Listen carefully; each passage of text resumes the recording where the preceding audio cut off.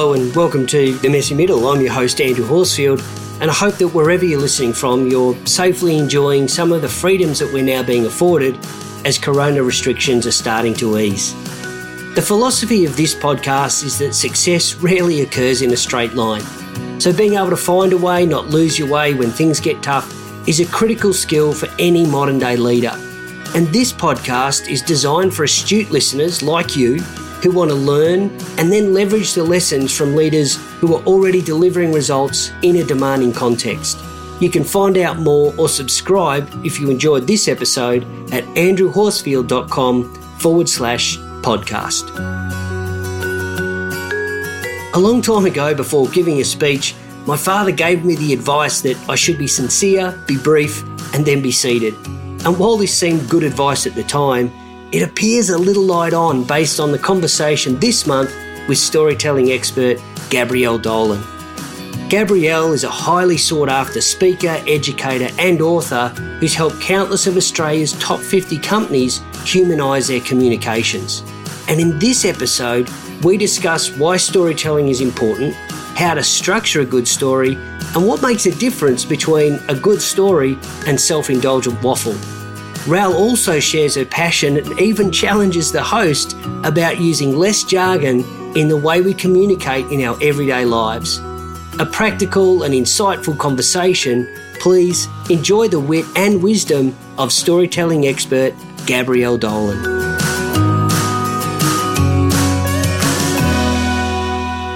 Ral, welcome to The Messy Middle. It's absolutely great to be talking with you. I'm very delighted to be smack bang in the messy middle. Just as a starting point, just tell me, how are you adjusting to this new reality that we're in?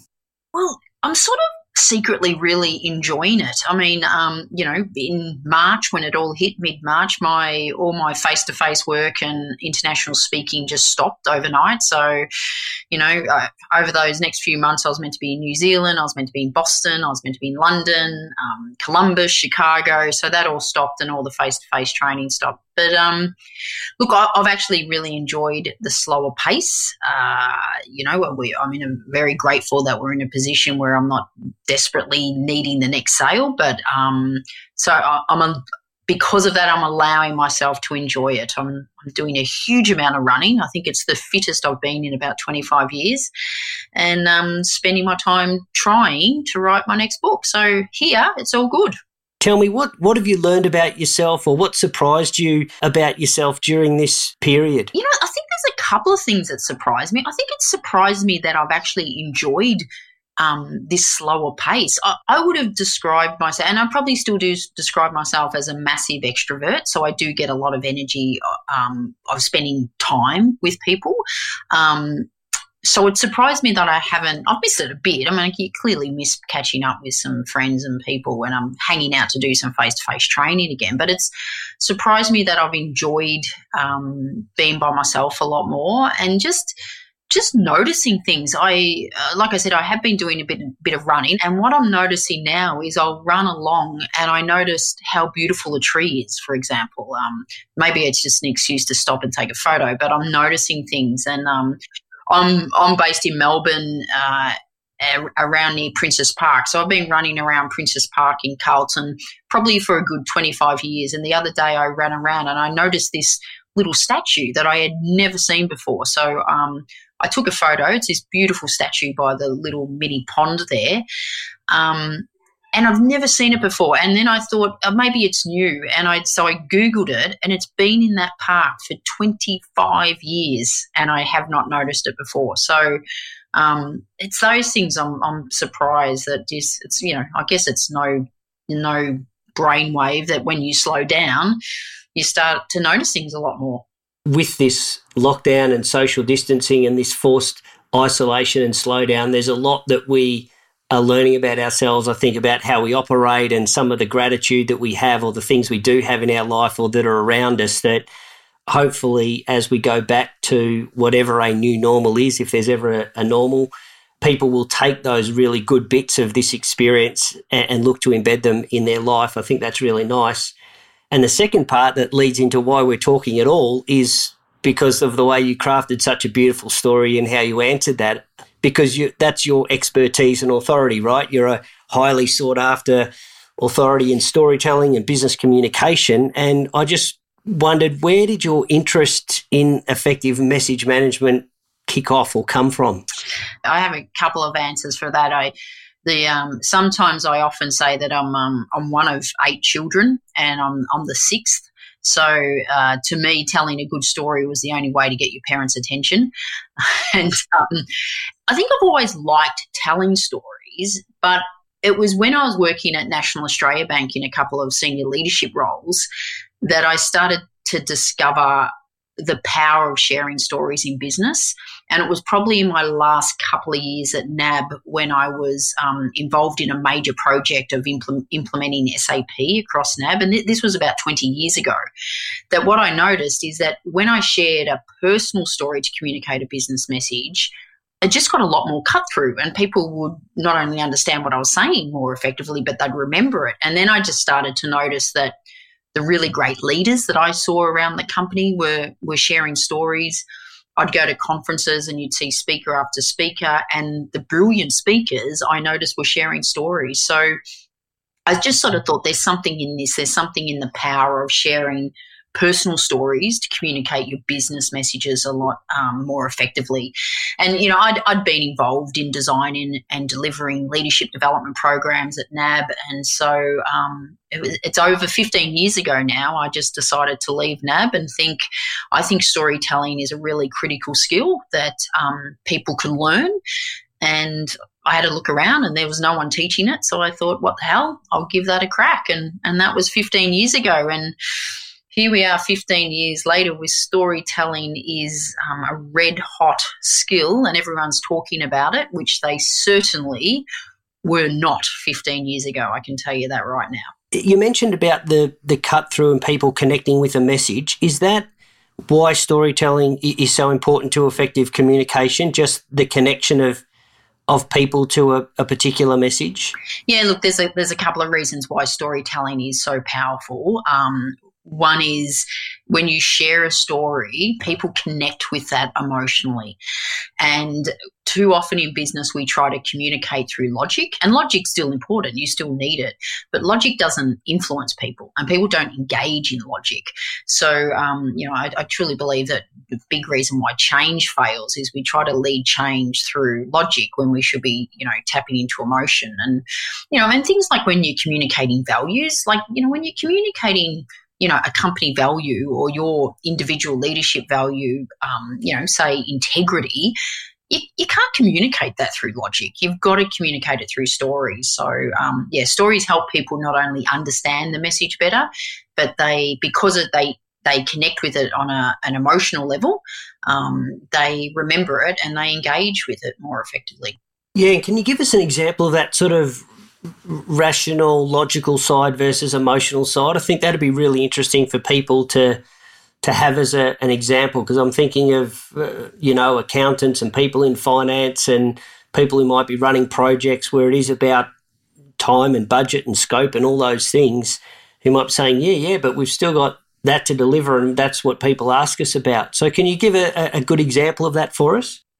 A lot of people think when you say personal storytelling, it's about, sharing your deepest, darkest fears and secrets and your biggest aha moments in life. And it's not about that. It's how you've got a really clear business message and how you can share a personal story to do it. So an example, a really great example that demonstrates this is I ran a workshop with a risk team. And so the head of risk, her name was Rosemary. Now, Rosemary said that the biggest issue she had in her role was that when she was trying to talk about risk management to the business units that she supported, they would all look at her and go, "Well, you're the risk manager, that's your job." And she had tried through logic, through facts, through figures, through case study after case study, of explaining to them that she cannot manage their risk for them. All she can do is help them manage the risk. So she had tried to communicate that message through logic, like for years. And she said she was really frustrated because she said the behaviour is just not changing. And look, anyone in support roles probably has that experience too. So this is the story that Rosemary came up with. So, I run workshops. So it's it's like a 3-hour process, but this is the story she came up with and that she started to share with the business units that she supports. She said, when I was a kid, I grew up on a farm. And growing up on a farm, there was all these dangers we needed to be aware of, but Mum would teach us what to do. So we knew what to do if we ever came across a redback spider in the timber heap. We knew about the potential traps in the dam after heavy rain, and we knew what to do if we came across a snake in summer.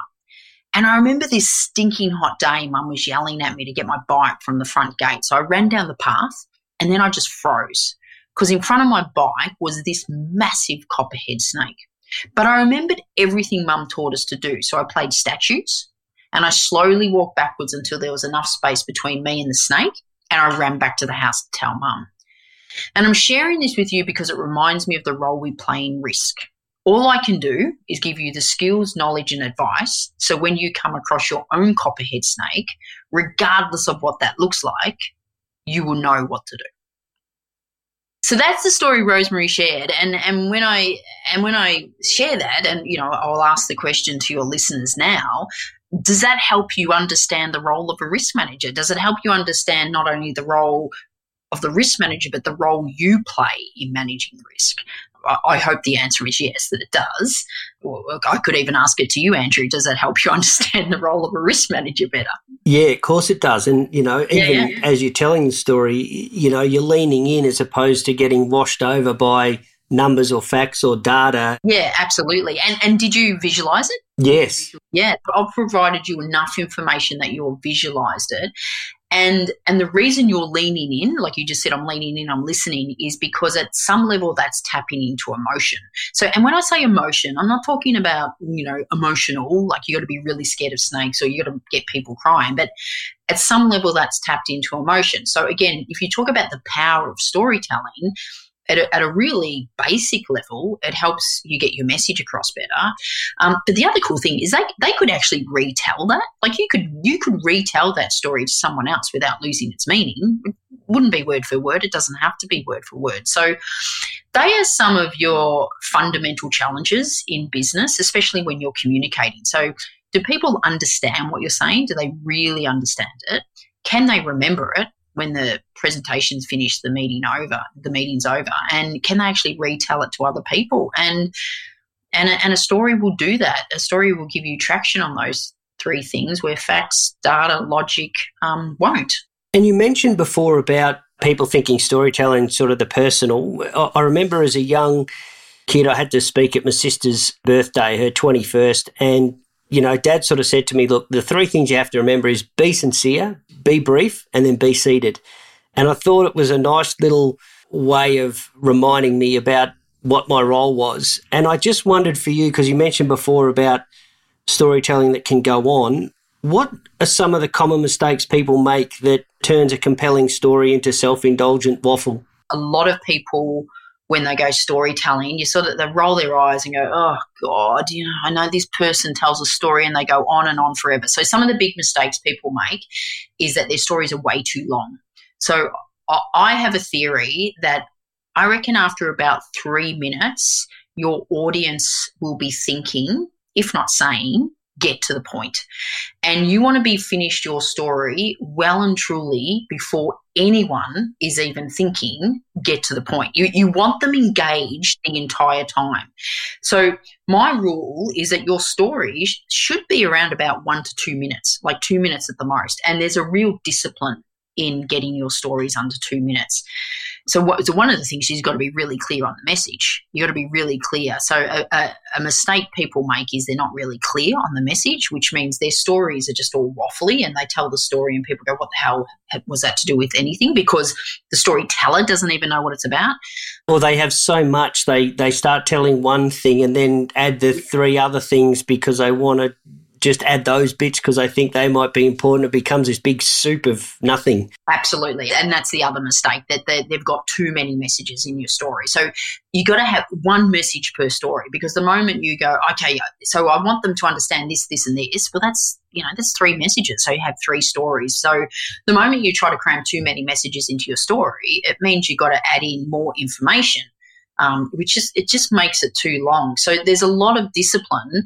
And, I guess going back to why I even started this, I knew that this was a really critical skill, but I also knew it didn't come natural to people. Like, there's a really big difference between sharing stories with your mates and sharing stories at work, and it's an absolute skill. The hardest part of storytelling in business is the ending. So how do you end it where people get the message, but you're not telling them the message? I teach a framework of how to start your story, what to put in the middle, and how to end it. And the two biggest mistakes with beginning and end is people start with, let me tell you a story. And can you just feel your physical reaction to that when people go, let me tell you a story? It's like, oh, please don't. But so you've turned people off before you've even started the story, and then they end their story with, so the moral of the story is. So you're telling me the point. If you're telling me the point, just tell me the point. We become really directive. So a mistake people make is they become directive at the end with their storytelling, when storytelling should be really it should be inviting, actually, really respectful, inviting. So that's some of the common mistakes. And also, to pick up on what your dad said about sincere, is they've got to be authentic. They've got only not to be, congruent with what you believe. It's not marketing spin, but the stories have to be true. When I run my workshops, I ask that question, do your stories have to be necessarily true as long as they're believable? And I am still amazed how the conversation can go on for quite a while of people saying that they don't necessarily need to be true. And I just think it's just not worth the backlash on your credibility to make up stories. I'm also wondering, Raoul, is it like, in listening to the story you told about the copperhead snake, while I was listening to your story and I was understanding about risk, which is not an area that I spend a lot of time in, but could understand that, I was also thinking about my own scenario of risk, or how I'm mitigating that. Is that part of the power of storytelling, where it's not just this one linear, when people say, oh, and the moral of the story is, and let me tell you a story, it becomes just almost like a one version, as opposed to people applying it to their own version and own reality? Yeah, absolutely. So when you end your story with, so the moral of the story is this, you are telling the listener what you want them to know.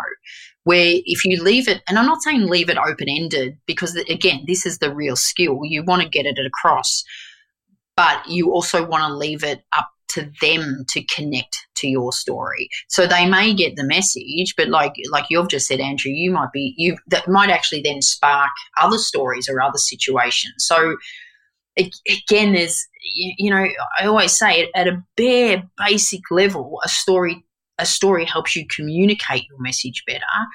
But there's so many other hidden benefits. Like I get to know you more as a leader, or as a person. With your clients, with your team, it's strength. Every time you share a personal story, it reveals something about you. So it strengthens relationships. It can fast track respect. And do you find in that process where you're working with people, whether one-on-one or in a workshop, that them finding their own stories that they want to stand behind is a difficult process for a lot of people, that we sort of disown that as, oh, that's not important, or everyone does that, or no one would be interested in that, all of that background conversation that could get in the way of people mining their life for the stories that they could use? A lot of people come, when I work with them, they say, I don't have any stories, I'm just normal. And it was like, normal's good. So again, they're thinking that to share a story in business, it has to be, climbing Mount Everest type stories. And it's not about that. It's your day-to-day stories are the most relatable. So a lot of people come in with, I actually don't have any stories big enough. Why would anyone even be interested in my stories? So one of the cool things around when I get people to share stories is they actually experience the power of storytelling. I can tell a story, like, I've told the copperhead snake story, and you can go, oh, that was really good. But there's a bit of you that might go, yeah, but you're a professional and you do this, you're really good at it. But when you experience your colleague sharing a personal story and next colleague sharing a personal story, and you've sat around and listened to 5 of your colleagues share personal stories, and they're all being interesting, and they're all the day-to-day stuff that you're sharing. You actually experience how powerful that is. And to me, that's the real shift in the learning, where people experience for themselves how powerful it is. That's when they go, well, this works. This actually really works. Yeah, I really like that, Ral, in terms of that shared experience that lifts people up together. Are there specific times or circumstances where stories are more effective as a mode of communication, or is this every day, all the time, as part of how we communicate and connect with people? So I think about what you're trying to achieve, and that's how you determine to use a story. So if you're trying to influence someone, then you're going to need a story for that, because all logic does is inform people. It doesn't influence people. And I often say that if logic did more than inform people, none of us would smoke. We wouldn't speed. We'd eat healthy and exercise every day, yet we don't. So logic just informs us. So if you're trying to influence people, you're going to need a story. So what do I mean by influence? If you want people to buy your product, you're going to need a story.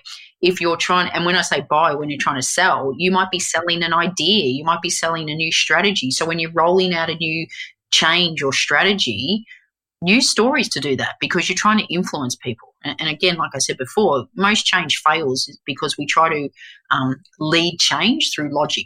If we go back to the copperhead snake example, Rosemary was saying time after time, she was telling them why they needed to take control of their risk management and why she couldn't be. And she said it was only through that story that she changed behavior.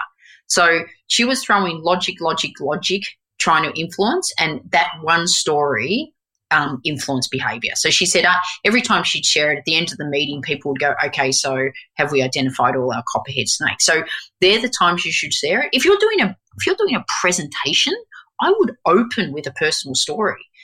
So again, if you talk about Rosemary, if Rosemary was giving a presentation on risk management, she would get up, walk on stage or walk in front of the room, and first thing she'd say is, when I was a kid, I grew up on a farm. I mean, first, how much more engaging is that to a start of a presentation, as opposed, thank you everyone, today I want to talk to you about risk management. I was like, wow.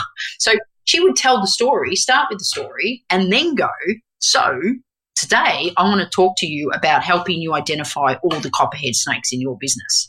So I would start a presentation with it, maybe end a presentation with it, but it all comes down, if you're trying to influence people, you need a story, and if you really want them to remember a message. So again, if you're speaking to your team or a client or doing a presentation, I always say, what is the one key message that if they took that one message, you'd be happy, but just one, and have a story around that, because I can guarantee you could speak for 60 minutes and the only thing they're going to remember is the story that you shared.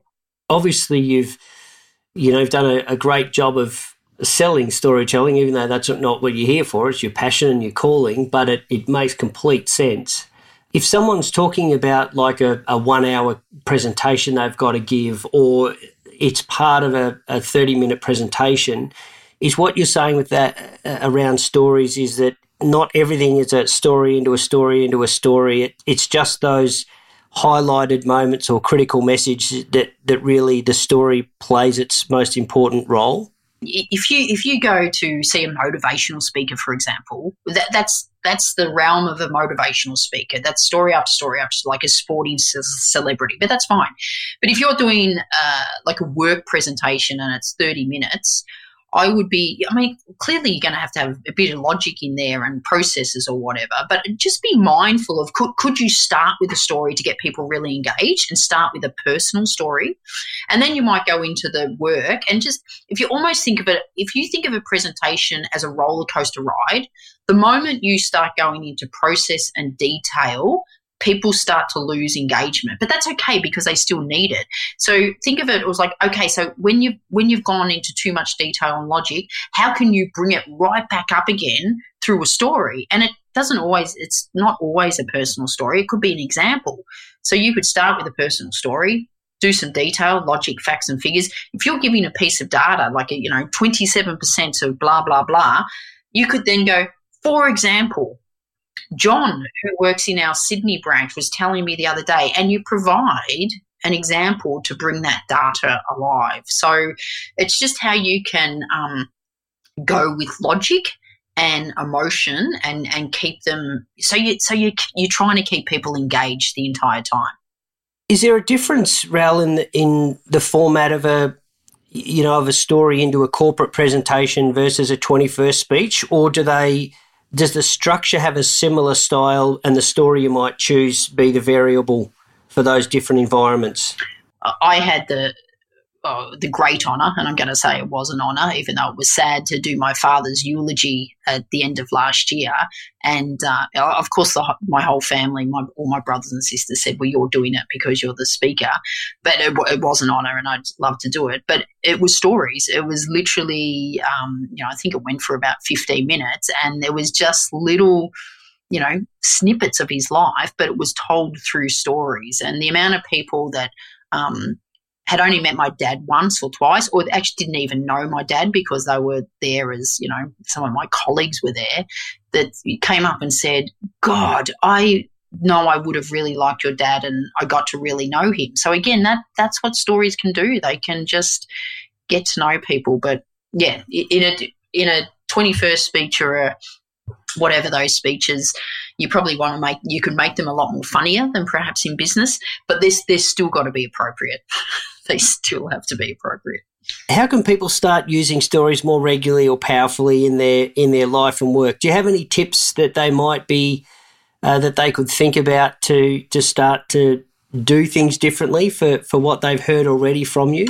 Yeah, look, I think one of the things, often if we've got to give a team meeting or a presentation, we sit down and think about, what are the key messages I want to get across? Hopefully we're doing that. We're thinking about that. I would just ask myself the very next question is, well, what stories can I tell to communicate this? Now, there might not be any, or they might not always be stories, but you should ask yourself that, because, if you don't ask what stories can I use, I can guarantee you're not using stories. So that's one thing. On my website, I do have a 7-day storytelling starter kit. So that's just, it's free to subscribe to that. And that you'll get an email from me once a day for a week. It contains a really short video, and it's just designed to help you start thinking about how you could start using stories.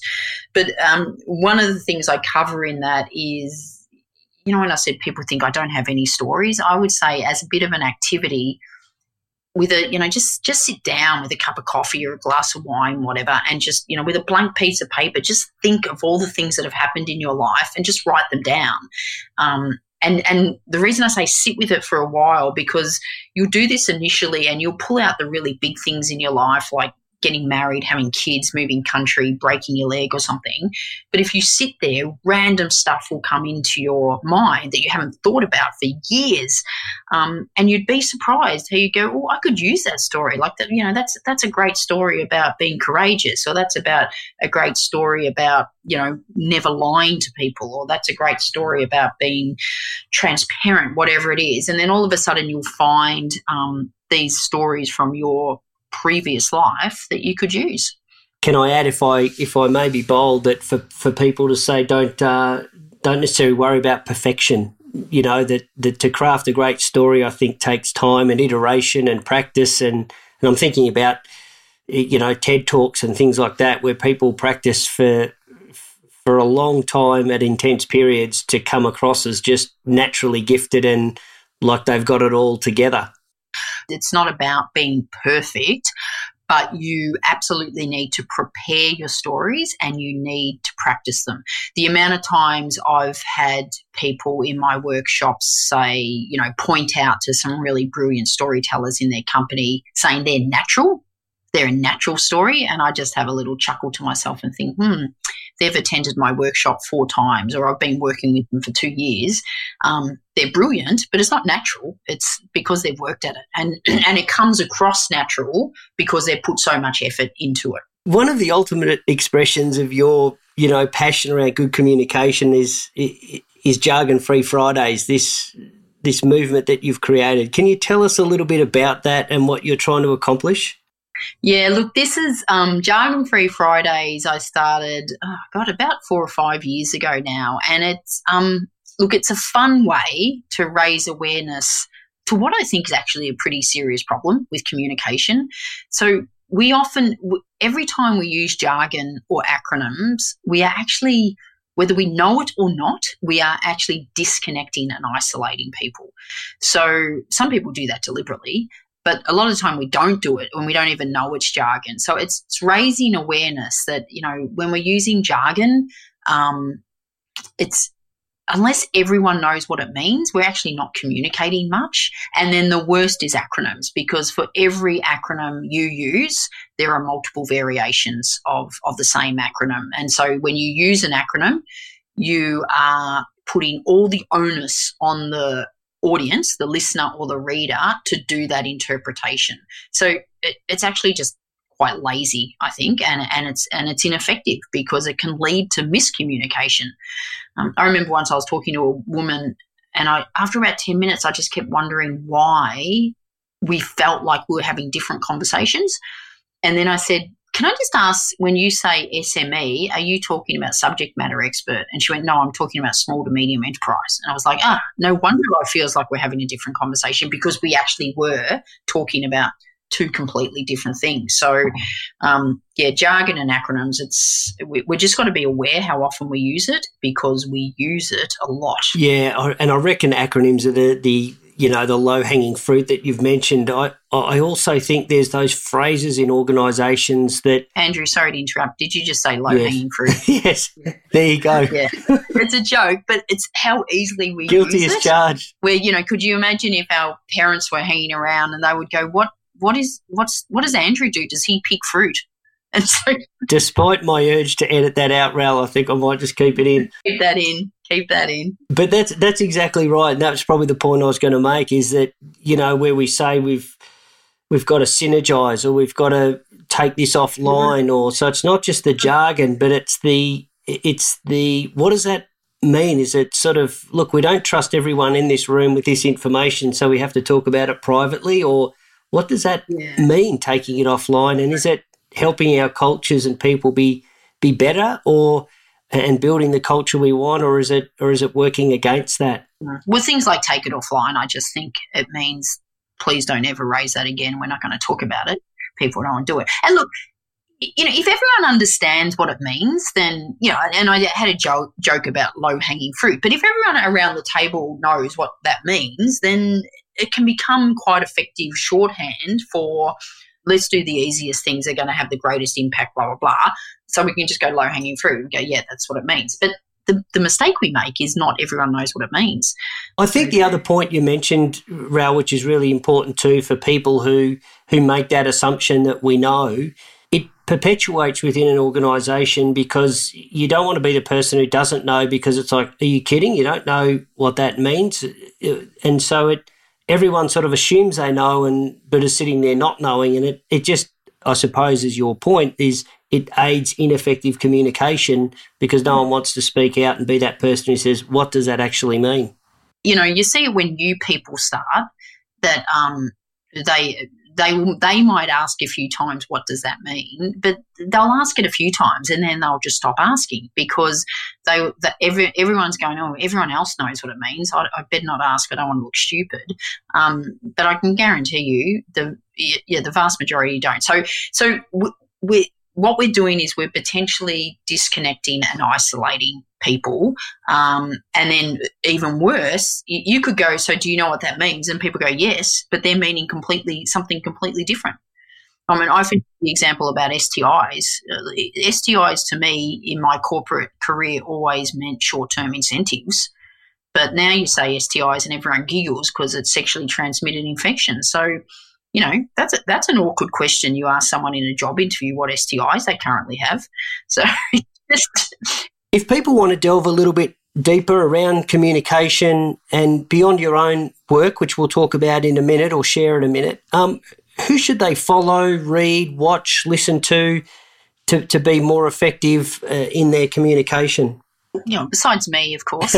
I mean, there's so many articles and books and podcasts and YouTubes on communication and leadership. And so, you can look into all of them. But I think it's more important to just constantly look at yourself and question, is this a good way to communicate? I would even be asking your team for feedback. Is how are they feeling? Do they want more from you? How can you support them better? Are they getting the communication they need? It's just one of these things that I don't think we put enough time and effort into. And I often talk, if you're a CEO or you're running a small business or you're a senior manager, and do the financials. If you've got your team in the room, and again, whether it's 10 or whether it's 100, just do the financials of what you pay them an hour and how much it's costing for them to be sitting in the room. And then make sure that whatever that figure is, that it's worthwhile, that you have given them the value that's worthwhile. That. So I see CEOs speak to thousands, of their leaders, and you're thinking, okay, this is probably $500,000 of value that people have come to sit and watch you speak. So are you giving them $500,000 of value? So just take it seriously, I think. Put a lot of time, because ultimately, yes, when you're a manager, when you're running your small business, you get paid to make decisions, but you're also paid to communicate and influence, and that's the role of a leader. And what about for you, Rel? Where do people find you and reach out to you? And you mentioned about the 7-day starter kit that people might want to tap into as a starting point. How do they find you? Yeah, well, a couple of things. I'll start with the Jargon-Free Friday. So if that's a challenge you want to take up, and there's a couple of funny videos on there, that's the website jargonfreefridays.com. I'll definitely do that after my experience. My website's gabrielledolan.com. So if you get on that, you can access. I've got a lot of free resources on that. So a lot of free white papers. The 7-day storytelling starter kit's on that, so you can download that, which means you will get my weekly blog, and there's a couple of books. I'm about to write, or I'm writing my 5th book. But if you looked at my website and the books, the 2 books I would start with, if you're only interested in stories, Stories for Work is a really good place to start. If you're interested in real communication as well as stories, then my latest book, Real Communication, How to Be You and Lead True, is probably a good read. And I'm pretty proud of that. That was a finalist for Business Book of the Australian Business Book of the Year last year. So I'm pretty happy with that one. So I think they're 2 good reads. Brilliant. And we'll obviously put all those links on the show notes to the bottom of the podcast. Thanks so much, Rel. Communication, as you've articulated so well in the last sort of 45 minutes or so, is such an important part of our everyday life and the way we work and live. And essentially, if we're not interesting, we're not going to be engaging for people. And so I really appreciate you coming onto the podcast and sharing your advice and some pretty useful ideas and tips that's going to help us all be smarter, clever, and more compelling in the way we communicate. So I really enjoyed it. Thanks very much for coming on.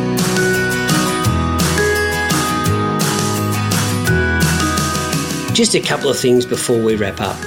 If you enjoyed this episode and think listening to more interesting and insightful conversations would be good company as you do your bit and bunker down to battle the coronavirus, then please subscribe by clicking on your preferred podcasting platform at andrewhorsfield.com/podcast. And if you'd like to receive a monthly email from me with insider content, videos, recommended reading, and even some free events I'm running to help you advance people in performance, then sign up for content that's been curated specifically for curious minds like yours at andrewhorsfield.com/newsletter. Thanks for listening.